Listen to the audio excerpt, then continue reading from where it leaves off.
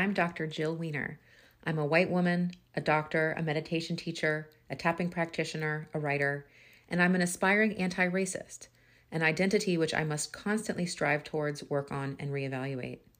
This podcast amplifies the powerful voices of women and men in all aspects of the anti-racist space, along with some of my own insights and explorations on topics ranging from healthcare to spirituality to criminal justice and beyond, in order to provide a nuanced, educational, and honest examination of systemic racism and dominant culture. I am so excited to welcome Dr. Marianne Miller here to the podcast. She's been in the mental health field for 25 years and has specialized in eating disorders for the last 10 years. She was a full-time academic for 12 years and had a part-time eating disorder practice for much of that time until she left the university and went into private practice full-time in 2018. Dr. Miller loves working with eating disorders, and she takes a non-diet feminist approach that helps people of all genders live empowered, authentic lives. She embraces the health at every size model, and she is LGBTQIAA+ affirming. Dr. Miller, thank you for joining. Hi. I'm excited. I'm so excited. Today. So we got connected through a friend of mine who has worked with you professionally, and I wanted to get her on the podcast to share her story. And she was like, go to the source, go to the person who has helped me so much, helped her so much with her journey. And so I'm so excited. Could you maybe tell me a little bit about your background and how you got into doing the work that you do now? Okay, I'll try to make it brief because I could like take the whole podcast talking about that. But in terms of how I got into eating disorders, I'll focus on that. So, I was an academic. I was a full-time professor of marriage and family therapy. And I was doing my side clinical practice. I was focusing a lot on chronic pain and chronic illness. And I myself have a chronic pain history. It's 90% resolved, thank goodness. But it really, it called me to work with people in that field. And so I was running a chronic pain support group and working with a lot of people. And I found that a lot of their problems, they were also demonstrating problems with disordered eating. And so I decided to take an eating disorder class at the university where I taught. I audited the class, and I was like, okay, I'm going to go there. And so I started getting a lot more training, and thankfully in San Diego, there's a ton of really awesome trainings at like UCSD, University of California, San Diego's Eating Disorder Center, and at other, eating disorder treatment centers. And I just took off from there. Now, what was going on at the same time is I also am recovered from an eating disorder. And for many years of my therapeutic work, I was like, I'm not going to work with eating disorders. I've lived it, I'm not, I don't want to go there. And then I just kept feeling the tug and decided, all right, I'm going to do it. And I've found that my lived experience actually was very beneficial for working with people. And so, in 2012, that's when I took the plunge, and I really haven't looked back because I loved it. I mean, I have such a passion to walk with people in their recovery journey. And I think I do so in a very unique way that's informed a lot by feminism and informed a lot by, by research because of my background as a PhD, like academic, and then informed by my personal experience. Now, I don't tend to disclose that to my clients because I don't want it to be about me. I want it to be about them. But recently, I've decided to make that more public on social media because I have a message to convey, and it's that eating disorders, are treatable and you can recover from them, and your life is so much freer and more amazing than you could ever imagine. And I really feel called to share that. So wonderful. That's it in a nutshell. That's a good nutshell. I feel like there's probably more to go into, but thank you for that. And I love that you felt the pull, are feeling, safe to be a little bit more vulnerable about your background. I think people must be so attracted to that, to know that there's someone who understands, not just professionally, but on a deeper level as well. Yes, I would hope so. Mm-hmm. So let's start with this. We talked about this before we recorded. The word fat is being used more and more in fat-affirming spaces. And I would love to hear your thoughts on that word and how it's being used now, and what people should be aware of when they're talking about fat people, and what are ways, because I think the word obesity now is not something that is affirming. And so if you could share a bit about what language you like to use and why. Yes, that's a good question. So I would not say that I am a fat activist, or I kind of am. I guess it depends on how you define it, because I am in a fat body myself, and for me, just showing up to things is activism and living my life.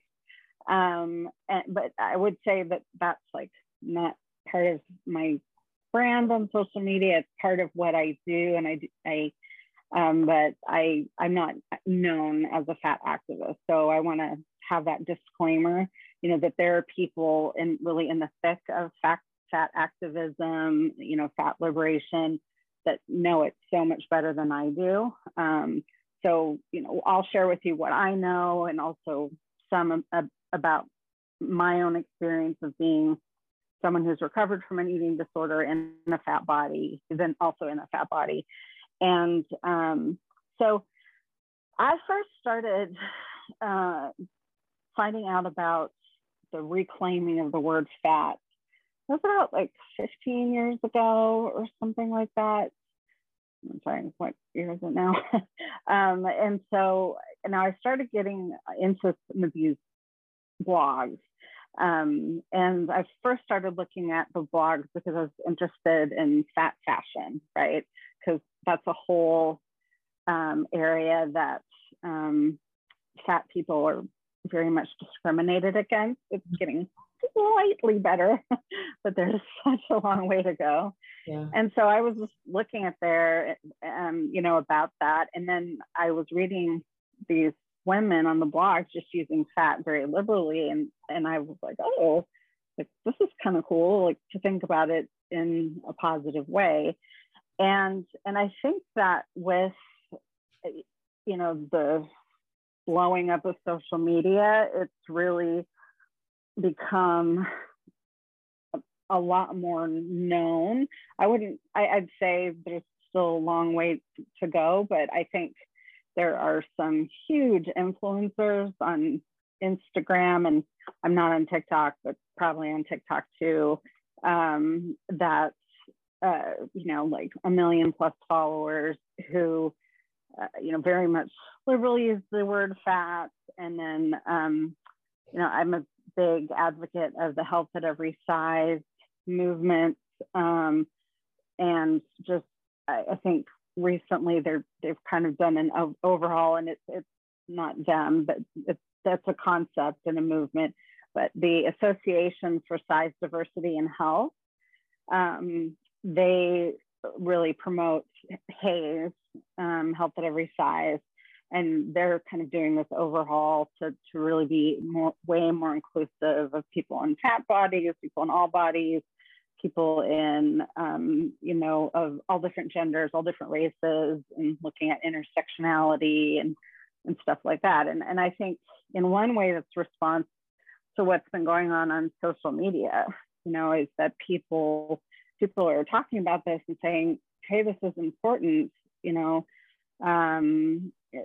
BIPOC individuals, BIPOC, queer, LGBTQIA plus whatever individuals, they have a very unique voice. And I think in the past, the people who have been promoting HAES have typically been the stereotypical eating disorder professionals, which are thin white women. And so the Association for Size, Diversity, and Health, and I encourage people to check out their website. They're like, okay, this is not okay. We need to move forward in this. And so circling back to your question about the reclaiming of the word fat, I think I wouldn't say exactly the same, but I think it's a similar process of reclaiming the word queer that started happening in like the late 90s and early 2000s. I could be getting my date range wrong, but from what I remember, that's when it was happening. I remember there was a show called Queer as Folk, like Queer Eye stood for the straight guy. I think that, was part of, the movement. And now it's like queer people don't think, most people don't think negatively about it. And so I think the reclamation of the word fat is fat as a descriptor. It's stereotypically, and you find this even in children's books. I mean, it's so pervasive and insidious, is that the word fat is equal to lazy, smelly, gross, unmotivated, sitting on the chips in your, or stay on the chips, sitting on the couch in your underwear eating chips, not doing anything, which is so humorous to me because of all the fat people I know, and including myself, who are like incredibly driven, incredibly intelligent, movers and shakers. And so it's a reclaiming of the word fat as a descriptor, so people can see that it's just a description of our bodies.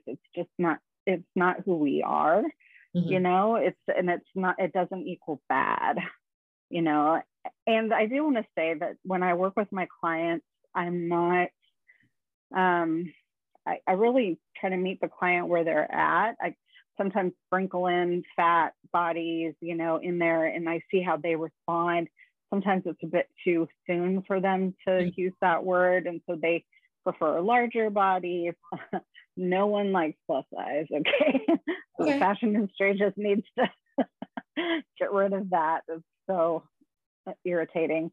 But I think that on a level with my, what I talk about on social media and what I just conversations that I have with people, using fat is a really important thing for me to not be invisible anymore, is to reclaim it and just say, yes, I have a fat body. Let's, address the obvious. And I don't have to hide. It's not a bad thing. It just is. It's just like a body. It's like all, and it's, as summer's coming up, people always talk about, oh, let's get a beach body. It's like all bodies are beach bodies if you just put them on the beach. And so fat, yes, not original. I got it from someone on social media several years ago. But, it's just like, also the reclaiming of the word fat is saying fat people can live their lives and do these amazing things and put on a bikini and go, swim in the ocean and lay on the beach and go do whatever they want. It's like, instead of being marginalized and pushed to the side and live in that oppression, they can go out and do with that. Now, does it take courage? Yes. Does it take a lot of working toward, getting to that place? Yes. It's challenging. I had to go through my own journey of being okay calling myself fat.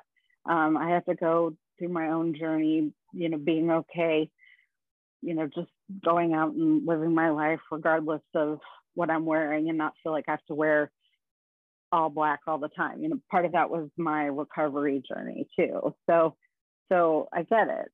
And, but I'm really happy that it's happening. I think mainstream needs to, get with the program and pick it up more. But, there's progress that's been made. Awesome. What about the word obesity or obese? How is that? Because I've learned that is not okay. And I think I understand why, but I'm sure there are many people who also don't understand. So can you talk more about that? Yeah. And I would say, again, the people who are fat activists and, really known for fat liberation positions, they know this better than I do. So I think that this is my understanding, is the obesity epidemic, and I'm putting this in air quotes, that really, those terms have really freaked everyone out. And I remember when I first started reading those blogs like 15 years ago, they started talking about, the obesity epidemic. That's really when everyone was talking about the childhood obesity epidemic. And what accompanies the word obese, and I think especially in the medical system, is so much discrimination. So you slap obese, that label, on anyone, and you have it as a diagnosis, like in your medical file.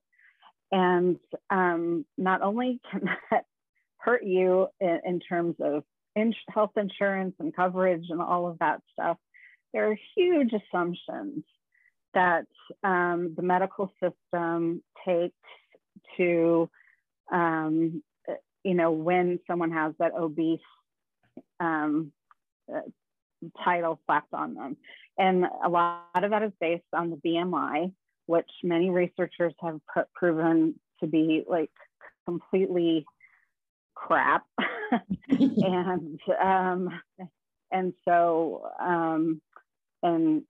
we can go into that later if you want, but if we don't have time, just Google that. Google BMI is not a true indicator of health, and you'll find a lot of stuff on that. So, and really the BMI is for insurance companies, not only medical insurance, but like life insurance companies, and the purpose of those companies is exclusion. They want to exclude as many people because they want to save money. They want to get as much money they can and not have to pay for as many things. So there's this huge financial push. And then also there's been such an incredible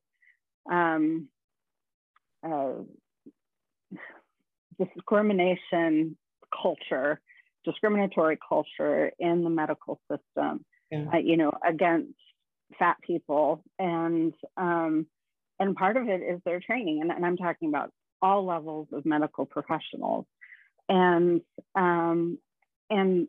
one of the huge issues is that no matter what health issues someone could come into an appointment with, it's like, oh, it's because you're obese. Oh, it's because, it's that.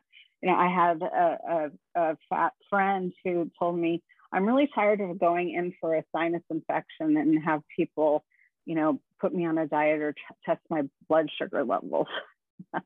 And I remember, this was back in like 2005, when I had back surgeries, and that's what was related to my chronic pain history.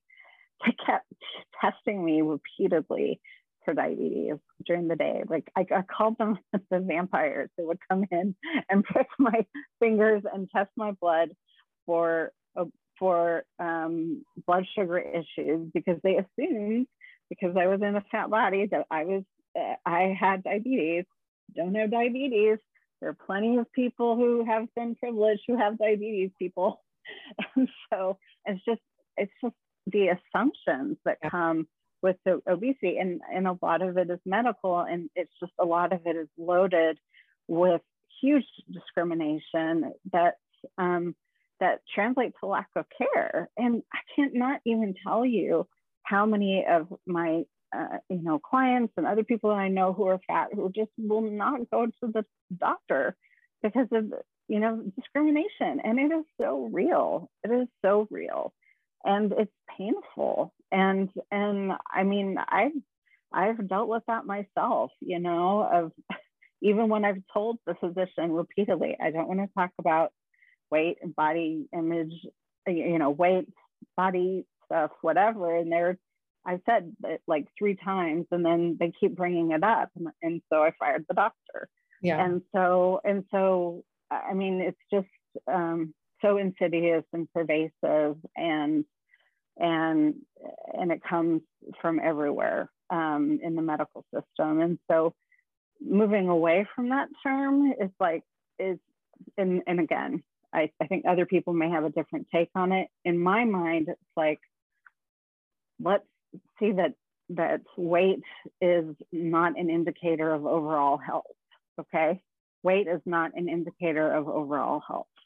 And again, lots of research on that. The Association for Size, Diversity, and Health, on their website, they have a ton of research on that. And there's so many other components that people need to look at.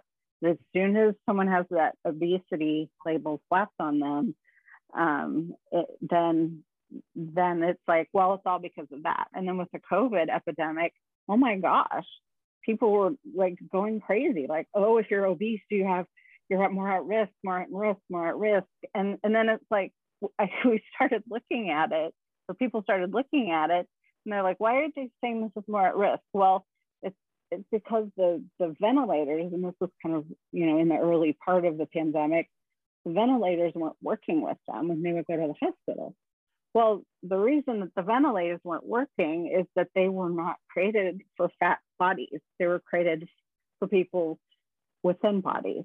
And so the problem wasn't the people and their fat bodies. The problem was the ventilators. If they created ventilators for people who were in fat bodies that works with them, then they would have less of a mortality rate, again, earlier in the pandemic, pre-vaccine. So again, it's like that's, people are looking at the obesity as the reason instead of looking at what's the real problem. And the problem is these very oppressive, fat-phobic systems. Yeah, absolutely. And I feel like even taking that further, I hadn't thought about the ventilator part. That makes a lot of sense. But also, this is not something this is the stuff I've read, but like like you mentioned, the avoidance of going to see a doctor. So maybe going to seek care later. And then also the stress of being out in the world and being on the receiving end of fat phobia, and the stress and inflammation that causes could also explain. It's not like the inherentness in the being fat, but like the physiologic response to living in a world that treats fat people the way it does. I've heard that as well. Do you have thoughts about that?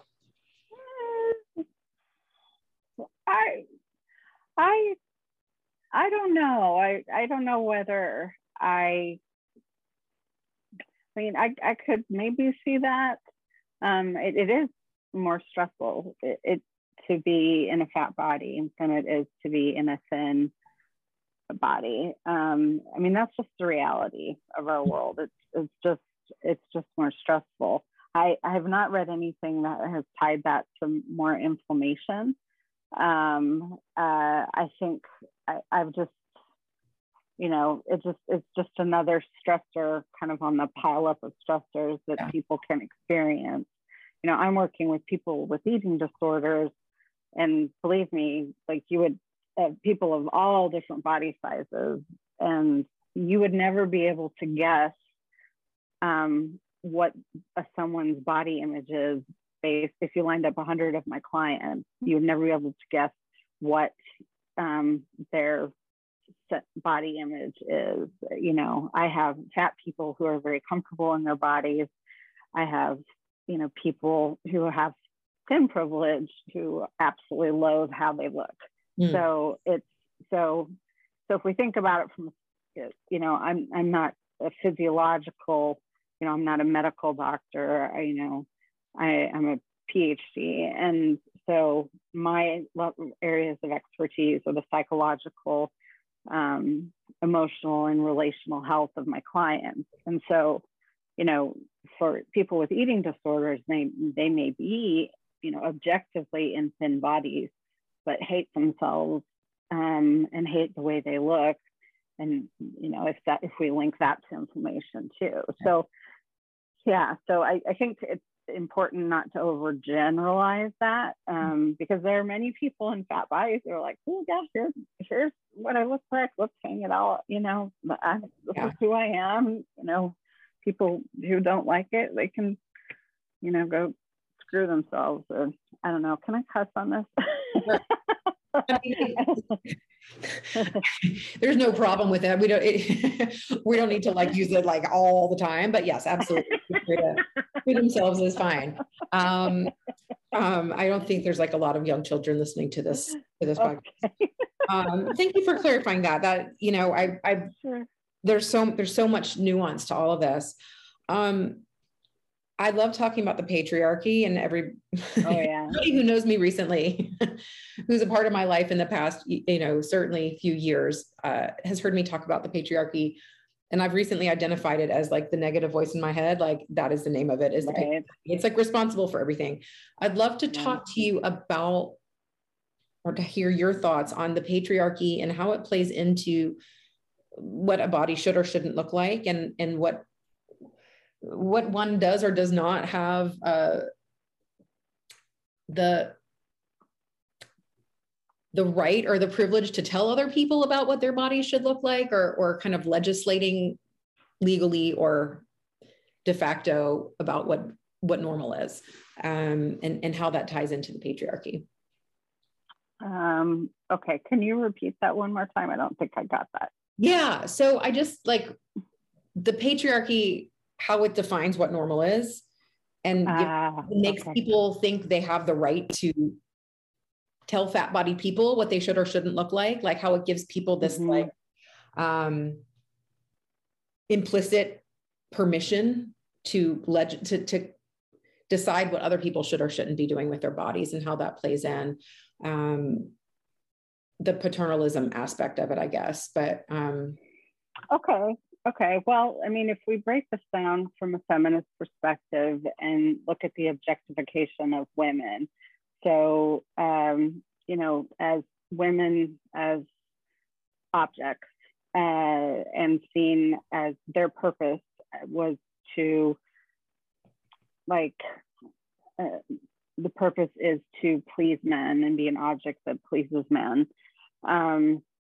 You know, so women, so there has been, you know, centuries of women feeling pressured to look a certain way, you know, and again, this can vary by culture, based on, and that's based on the perception of what men want them to look like. And so I think that it's very, very important to talk about not only the patriarchy, but the inherent racism in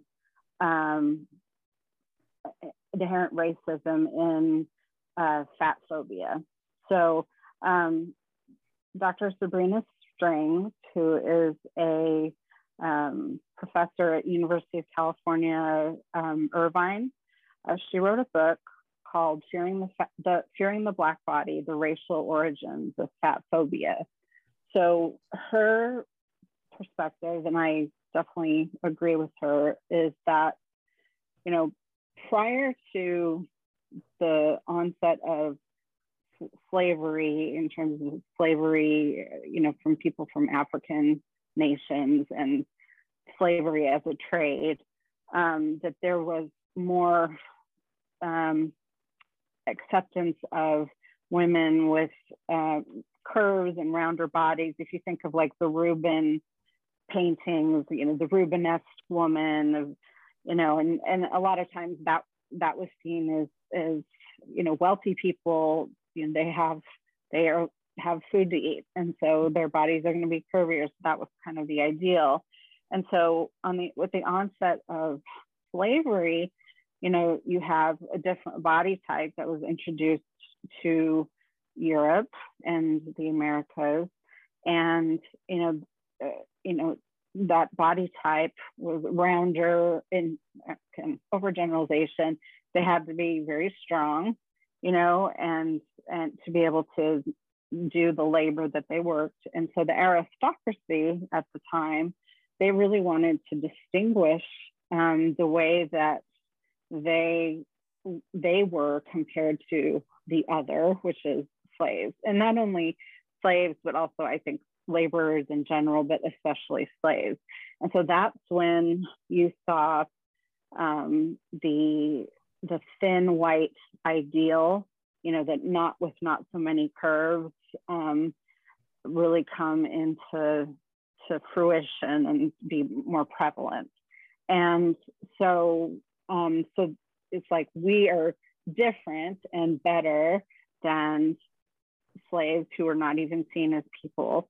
And then again, but during that time, also women were still seen as objects, as someone that, marriage was seen as a transaction. And so again, it all just stems from a very patriarchal, male dominated society. And so I think that we can't talk about patriarchy without talking about racism. Yeah. And how that really started fat phobia. And so I think that also we can't talk about the patriarchy without talking about intersectionality, which is you have, the more categories of oppressed and marginalized groups that people fit into, the more the oppression and marginalization is compounded for them. And so, with me, I'm white, so I have white privilege. I'm a fat white person, so I don't have thin privilege. White, so I have white privilege.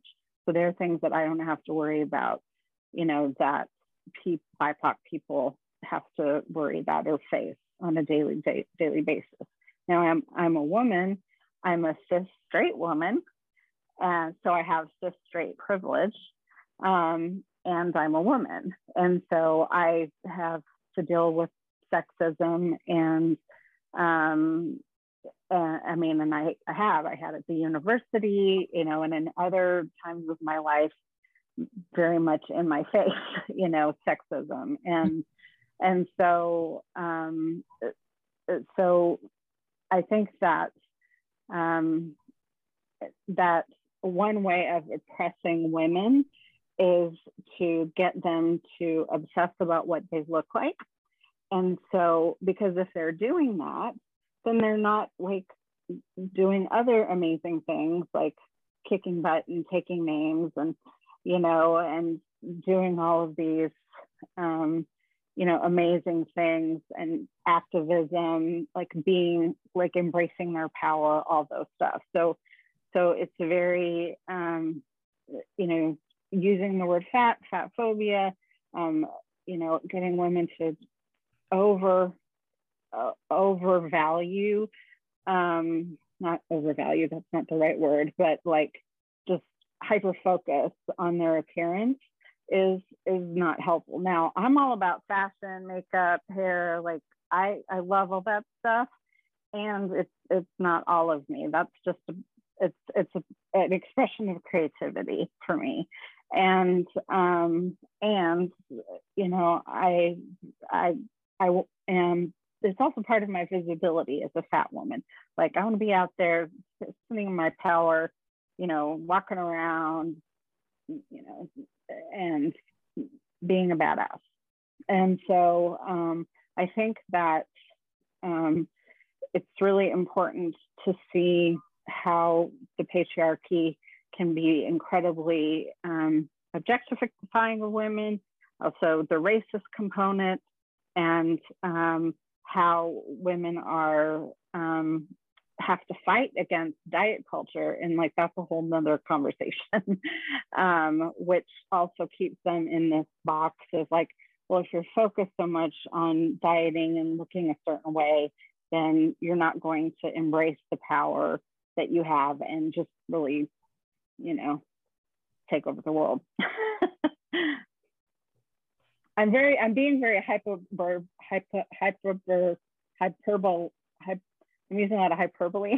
And so, but I'm doing this in a way to say like these are the big dreams that we want to have as women, and we want, that really can dismantle the patriarchy someday. Yeah, I love it. I love how you explained it too. And bringing in racism and bringing in intersectionality as well. And the history of compared to slavery, of course, or compared, not slavery, but to enslaved people, is not something that I feel like I would know without knowing to look for that, or without learning that from someone. Yes, but Fearing the Black Body, I highly recommend that book by Dr. Sabrina Strings. So hear it from her instead of hearing it from me. As a white woman, we want to hear it from her. Absolutely. So, as a black woman. Mm-hmm. That link will be in the show notes. Awesome. As will the website for the Association for Size, Diversity, and Health, and anything else that comes up as I always make little notes, a little square next to it, so I make sure to include it. So thank you for that. Can you talk a little bit about diet culture? And because one of the things that blew my mind most with my friend who has worked with you was when she said something, and I'm paraphrasing, and she may have been paraphrasing, but she was like, part of the treatment was like, eat all day, like eat whatever you want, like keep yourself, don't go more than 4 hours without eating. And she's like, yeah, cool. But when do I get to start losing weight? And I believe it was you that said, like, as soon as you stop wanting to find out about when you get to lose weight, like the whole point is to get yourself to a point where you're not like still trying to get to some other body size in order to find you think you're looking for. And that just blew my mind into a million pieces. So I'd love to hear more about that, and how do you get people out of that mindset? Because it's completely like, I want to say paralyzing, but just like that being caught in diet culture is just oppressive. It's oppressive. It's limiting. Yeah, that's the word I want. Oppressive. So can you talk a little bit more about that?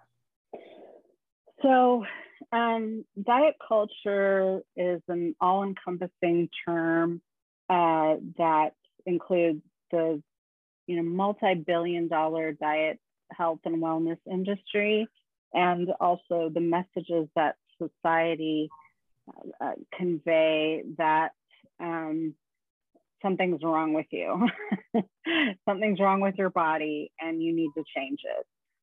And really, this can be regardless of what a person's actual body size is.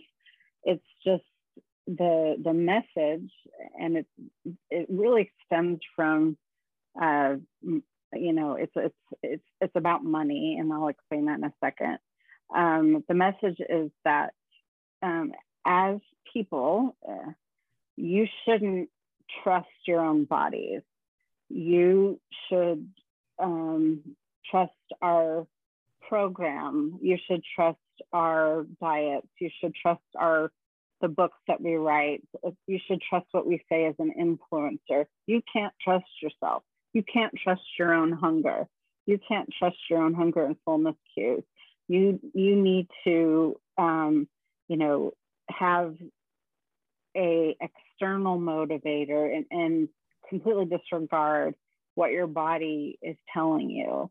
And so it creates this disconnect, and people get caught up in the sense of, I want to my body is wrong, my body is bad. There's like a lot of shame that happens. It's a lot of embarrassment, guilt, and and the whole driving force behind it is financial, because you have these, if you think about business models, and you think about a business like Weight Watchers, they make the bulk of their money on repeat customers, because that's a very good business model. You want long-term customers. You want people to keep signing up for your program. You want people to keep buying your product, because if you have an LTV, lifetime value, of the customer, then you want them to be with you for the length of their life. So it's a total setup, right? Because you don't want people to succeed, but you don't want people to succeed. You want people still to struggle and still need you. And so that's not only with Weight Watchers, that's with all of the other big, diet culture or diet companies, but also, again, influencers. You don't want people to succeed because you want them to keep following you and liking your posts and having and so, you have, your numbers are up and you get paid more in advertising revenue. It's so financially driven. So it's in these companies, these influencers, these individuals' best interest for you not to trust yourself. Because if you trust yourself, you don't need them. You don't pay money to them. And so that approach is just is very much it's insidious. It's like a virus. It's just bled into all parts of society. And so we have, I work with teens, we have people sometimes in elementary school, like kids, like being put on diet. And sometimes they're put on diet by their freaking pediatricians, because pediatricians, are bought into diet culture, and they are so discriminating when it comes to weight. And instead of teaching kids to trust their bodies, trust their sense of hunger and fullness cues. So with many of my clients, they come in and say they struggle with binge eating. So a lot of times people don't understand that when people struggle with binge eating, there's almost always this restrictive component to it. So it's like a pendulum. So they binge and then they restrict. So they binge and then they restrict, or they binge and then they get back on the diet. Now that can happen. That can happen all in one day. That can happen in a week. That can sometimes happen over periods of months. But there's this restrict binge cycle. And so if you restrict long enough, both there's psychological deprivation and also there's physiological deprivation. So these big categories of food that people are unable to eat during the restrictive or dieting phase, they start becoming obsessed with them, and there's research to back that up. And so it's kind of like if I were to tell you, so don't think about a pink elephant. I really don't want you to think about a pink elephant. And we're going to go, like, every day, you need to make sure and not think about a pink elephant. And you need to log on your phone how much you're not thinking about a pink elephant. Well, you're going to be thinking about a pink elephant, whereas before you were like, you wouldn't think about a pink elephant.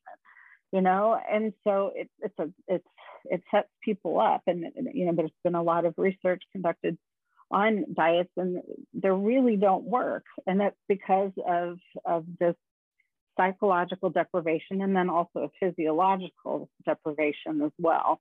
And so I typically work in conjunction with an eating disorder dietitian, and what we do is we help people kind of reset not only kind of their brain and their perspectives on food, but reset their physiology and their digestive, gastrointestinal systems because their gastrointestinal systems have been going from this very restrictive eating to the, free for all. And then there's no middle ground, right? And so what we do, and Dr. Chris Fairburn out of Oxford University, he's conducted a lot of research on binge eating.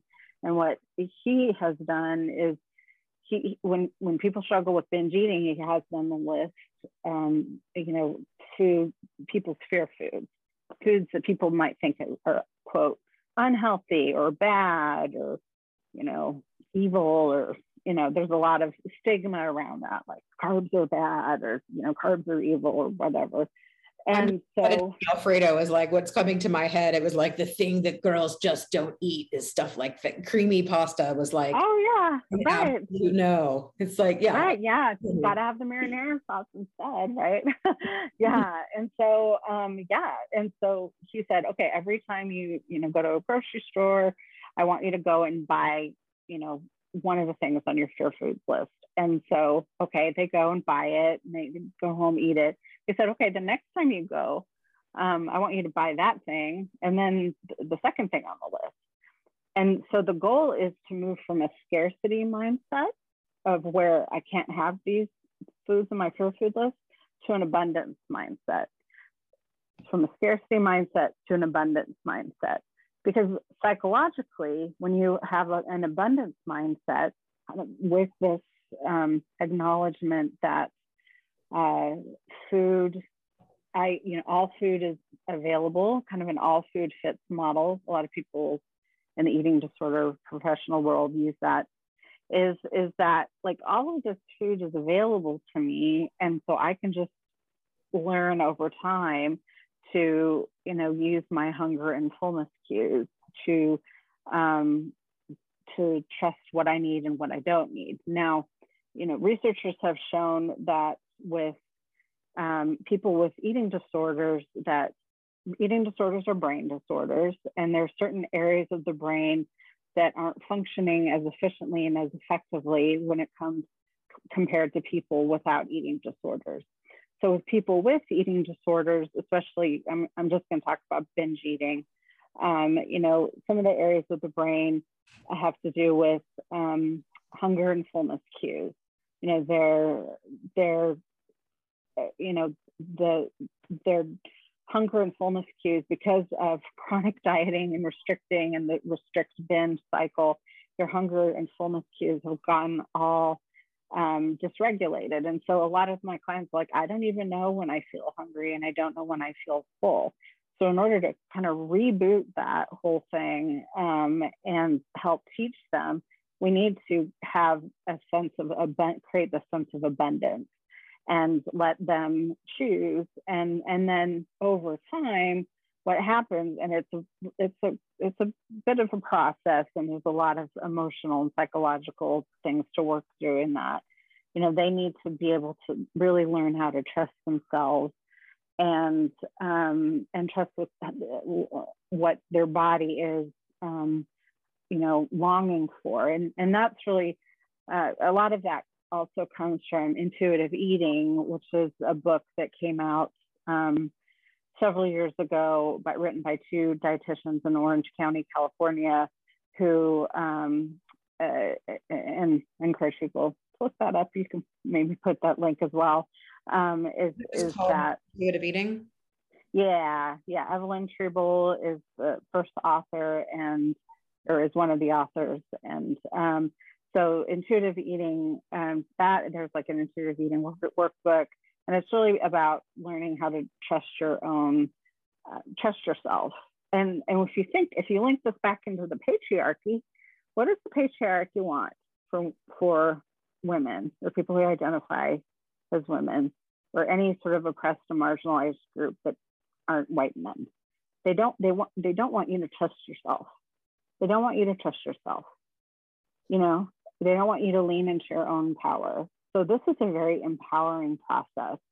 And this is one reason I feel so convicted to help people with this. So diet culture teaches people not to trust themselves. So they'll give them a bunch of money, these diet companies, influencers, whatever. And which is the very which is incredibly patriarchal. You know, even if the diet industry or these diet companies are run by women, it's getting women not to trust themselves. I mean, which is so, you know, opposite of what women and girls need. Yeah. We need to learn how to trust ourselves so we can lean into our power.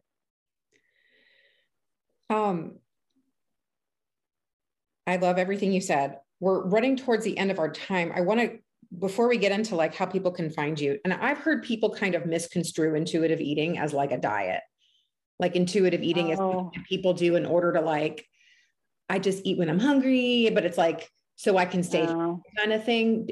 Is that something you experienced, and how would you delineate the way that it's used in this book and how you're referring to it? That's a really good question. So, so intuitive eating it's not a diet. It's, I would say, it's an approach to food and eating that it's all about learning how to trust yourself. And I think the word intuitive eating has been co-opted by diet culture. And so people use that, oh, intuitive eating, you know, so that, you know, and people, you know, with all types of eating disorders, in the beginning, I am not working with them on getting to intuitive eating place, because the hunger and fullness cues, that area of their brain is not working. And so they can't eat intuitively in the beginning. They need to eat mechanically. So that's where we set up a, you know, it's a rule of threes. So it's 3 times a day, 3 meals, 3 snacks, typically, every 3 to 4 hours. 3 meals, 3 snacks every 3 to 4 hours. And if you want to go nuts, you can have 3 components of every time you eat, like a protein, a carb, and a fat. And so that will help you become more satiated. And again, you know, the purpose of this podcast is not for me to give people directions in terms of what they ought to do. You know, the eating disorders are very subtle and nuanced. And if you think you do have one, I recommend that you contact an eating disorder therapist, eating disorder dietitian to get assessed, because that is not going to work for everyone. So I just want to have that disclaimer out there. Yeah. So did I answer your question? I think so. Yeah. So, I mean, it's just basically what it's really about is tuning into your body, and then it's been co-opted as a way to lose weight. Yes, yes, exactly. When it's not about like the focus, I'm like, okay, we're not even focusing on weight. We're focusing on escaping from psychological deprivation and physiological deprivation. Yeah. Thank you. That's really helpful. Because I've used that term, and people, when I'm talking about my friend's journey and kind of what I'm learning about, and I don't think people in regular mainstream society recognize that as something for what it actually is. I think they are for sure. With the version of it. All right. Well, there's like so much more, but we are going to end. Please tell people how they can get in touch with you, and you have an awesome course that you're running. So if you wouldn't mind sharing that as well. Sure.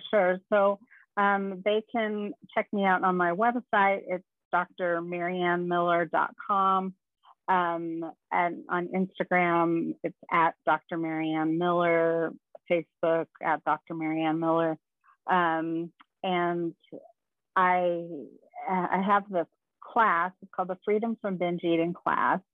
And by the time this podcast airs, I will be in the midst of one. So the next one is going to begin July 12th, and it's a 4-week class, and it's virtual, and it's a class. It's not therapy, and it's very educational. And I'm going to be talking some about my own story. I'm going to be talking a lot about diet culture. I'm going to teach people about the binge restrict cycle, and then because there's this whole emotional component, you know, with shame and stuff, and then also on the 3rd week, I have an eating disorder dietitian, Amy Ornelas, who really specializes in binge eating. She comes on the third week to talk about like the science behind binge eating and how to work with that. And then I also teach people how to manage their urges, binge eating urges, and manage the emotions that really drive these urges. So that sounds amazing. Yeah, and it's all virtual through Zoom. So okay, and that's on your website. They can find that. Yes, the Freedom from Binge Eating class. Yeah. Wonderful. All right. Well, thank you so much, Dr. Marianne Miller. This has been just so eye-opening and fascinating. And thank you for doing what you do and bringing this message. I appreciate it. It's so important. And I think just like there's so many levels of. So many levels. It's so complex and nuanced. Yeah. Like in all bodies, it's just so interesting. Oh my gosh. Yeah. Yeah. Thanks for having me. It's been an honor. Awesome.